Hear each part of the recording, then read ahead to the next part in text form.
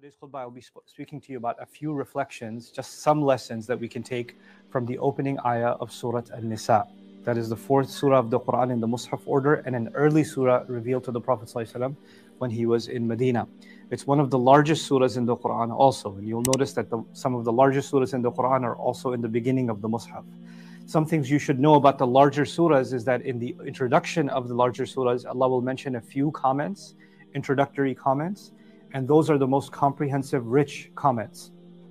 They are kind of like, when you go to a college course and you take an orientation and your professor kind of sets your mind and your thought process about what's going to happen in the rest of the semester, sets your expectations, tries to brief you about how to navigate the course successfully.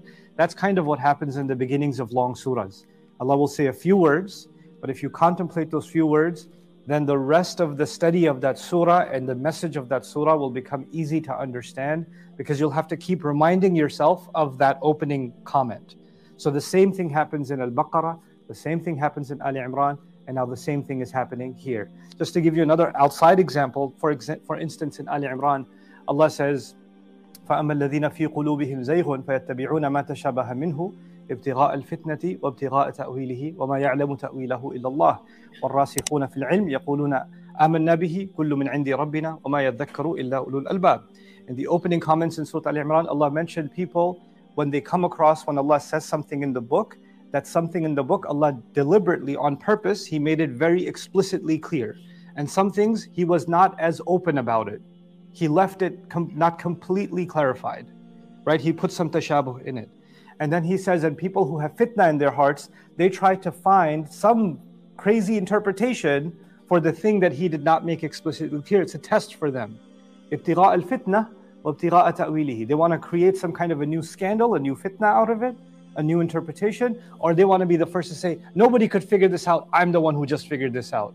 They want to lay claim to that. So somebody can make a new YouTube video, nobody knows what Alif Lam means all these years, but I, my friends, have figured it out now, right? And he wants to get 1 million views or whatever. That's the goal. So Allah says, وَالرَّاسِخُونَ فِي الْعِلْمِ آمَنَّا بِهِ. The people who have richness in their knowledge, they have faith in it. And they say, كُلُّ مِنْ عِنْدِ رَبِّنَا. All of it is from our Master. So what happens later on in the surah is there's a passage about Isa alayhi salam. And Isa alayhi salam, Allah says to him, إِنِّي مُتَوَفِّيكَ وَرَافِعُكَ إِلَيَّ. Right? And Jesus, and the last part of the life of Jesus is one of the greatest, debated components of history in the world. What exactly happened to Jesus, right? And so some, even among the Muslims, are going to pick that passage and then try to come up with creative interpretations out of that passage and come up with theories about what actually happened with Isa alayhi salam. And that's just an example. If you go back to the opening of the surah, Allah said, I will test you with this. I will give you something. I won't make everything explicit. Let's see what you do with it, right? And the same thing is going to happen in Surah An-Nisa. Allah will mention lots of things in this surah, but the opening is going to be this orientation. And in fact, this time the orientation is just a handful of ayat. And the first of them is extremely comprehensive. In the sunnah of the Prophet ﷺ, we learned that this is an ayah that Rasulullah ﷺ used to encourage and also recite in the nikah ceremony. So when people are getting married, this ayah would be recited. This was a common practice of the Prophet ﷺ. Ya ayyuhan nasu ttaqu rabbakum. Humanity, so this is an address to all human beings, not just Muslims. He says, be spiritually conscious of your Master. الَّذِي خَلَقَكُم مِّن نَفْسٍ وَاحِدَةٍ. The one who created you from a single person. وَخَلَقَ مِنْهَا زَوْجَهَا. And from out of that person, He created his spouse, meaning He's talking about Adam and Hawa, salamun alayhima. وَبَثَّ مِنْهُمَا رِجَالًا كَثِيرًا. And through the both of them, He spread from both of them many men. وَنِسَاءً. And many women. وَاتَّقُوا اللَّهَ الَّذِي تَسَاءَلُونَ بِهِ. And be mindful and spiritually conscious of Allah, in whose name you ask each other for things. Let me explain what this means briefly. In whose الَّذِي تَسَاءَلُونَ بِهِ. In whose name you ask each other for things. In Urdu they say, Allah ke vaste meri madad kar do. Khuda ka vasta ye baat mat karna. Billah qif. Just, I swear, just in Allah's name, just please stop. For God, in English we say, for God's sake, can you please do this for me? Right? We have these phrases where we call on Allah's name and we ask somebody in the hoping that their sense of faith to Allah will be enough for them to do something or stop doing something. For Allah's sake, please don't do this anymore. Please don't do that anymore. You know? So this idea that when we get really desperate from each other, and we really want to beg for something from each other, or really want somebody to do something that we're asking them for, hoping for, we call on Allah, we bring Allah into the conversation. It happens in Muslim culture, it happens in non-Muslim culture. Allah is making a comment about societies around the world who beseech God when it comes to desperate requests. الَّذِي تَسَاءَلُونَ بِهِ. But then he adds something. He adds وَالْأَرْحَامَ وَالْأَرْحَامَ وَاتَّقُوا اللَّهَ وَاتَّقُوا الْأَرْحَامَ actually. So the i'rab of it is, be spiritually conscious of Allah and also be spiritually conscious of al-arham. And I'm not translating that yet, and we'll see in a second. Inna Allaha kana alaykum raqiba. Certainly Allah has always been protective, watchful, guarding over you. Raqib actually, in its original meanings, it has a few themes. It has the theme of someone watching over you, someone having authority over you, somebody overseeing you. Right? That's one idea of raqib.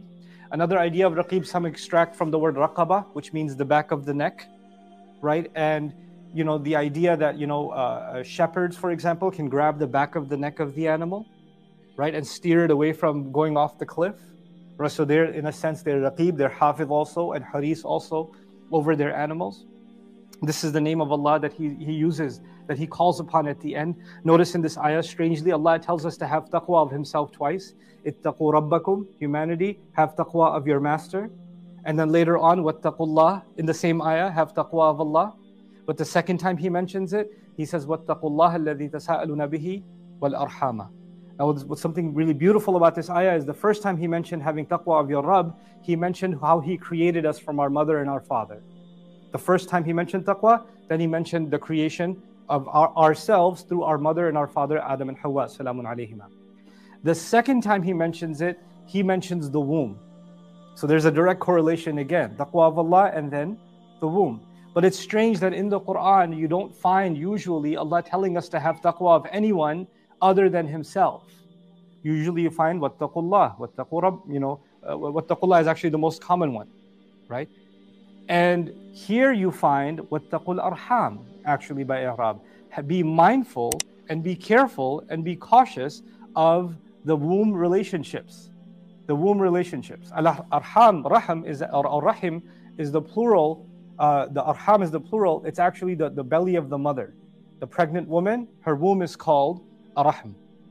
And why would we be mindful of that? Allah is saying all the relationships that are connected to the womb, you should be mindful of. Among the opinions of the scholars on what al-arham means, who does it include? Does it include, obviously it includes the mother, obviously it includes the father, obviously it includes children, but does it include anybody else? Actually, there's a trickle effect, which is why the opinion existed even classically, also mentioned in Al-Qurtubi as his fifth position, his fifth opinion on this, is anyone related to you with any degree of closeness that came by blood. All of those relationships fall under al-arham. Even your cousins can fall under al-arham. In fact, even your wife or your husband will fall under al-arham, because the ayah began with Adam and Hawa, salamun alayhima, where all of humanity began. And then Allah mentioned al-arham later. So what does that mean? That even the womb could not have happened without the marriage happening. And the children could not have happened without the spousal relationship happening. So at the source of it is actually the spousal relationship, right? And so it has a special place, and it's not to be excluded from the conversation of al-arham. But today's khutbah, I want to focus myself and all of you on this strange expression, this unique expression in the Quran, taqwa of Allah and taqwa of al-arham. Now, taqwa of Allah is mentioned hundreds of times in the Quran, hundreds of times. And the more Allah mentions something, the reason for that. When someone tells you something over and over again, you might think it's annoying. But Allah does not mention anything except in due proportion. Everything is in proportion. Allah says, وَوَضَعَ الْمِيزَانِ أَلَّا تَطْغَوْا فِي الْمِيزَانِ, right? So Allah put down a scale. And Allah sent a scale. And a scale means everything is in the right amount, right dosage, right proportion. Any medication you get more than you need, then you're gonna overdose and you're gonna die. You need the right proportion, the right amount of pill at the right amount of times. So when Allah mentions taqwa so much, you know what that means? That is the thing that disappears from my consciousness the quickest. The thing that I lose the fastest without even realizing it, or its concentration, its strength gets weakened without me even thinking about it, is taqwa. And that's why it has to be talked about more than anything else. So Allah keeps mentioning taqwa and taqwa and taqwa. And so if we contemplate the taqwa of Allah, we might learn something about how to have taqwa of al-arham, because He associated both of them in this ayah. So the taqwa of Allah, there's a few things. There's hundreds of things we learn about it, but there's only 2 or 3 things that I'm going to mention to you. And as I mentioned each one, we're going to see what we might learn from that, from the taqwa of al-arham. So the first of them I want to mention to you is small deeds. وَإِن تَكُ حَسَنَةً يُضَاعِفْهَا. Right? Allah says even if you do something small, Allah will multiply it. You might not think much of it.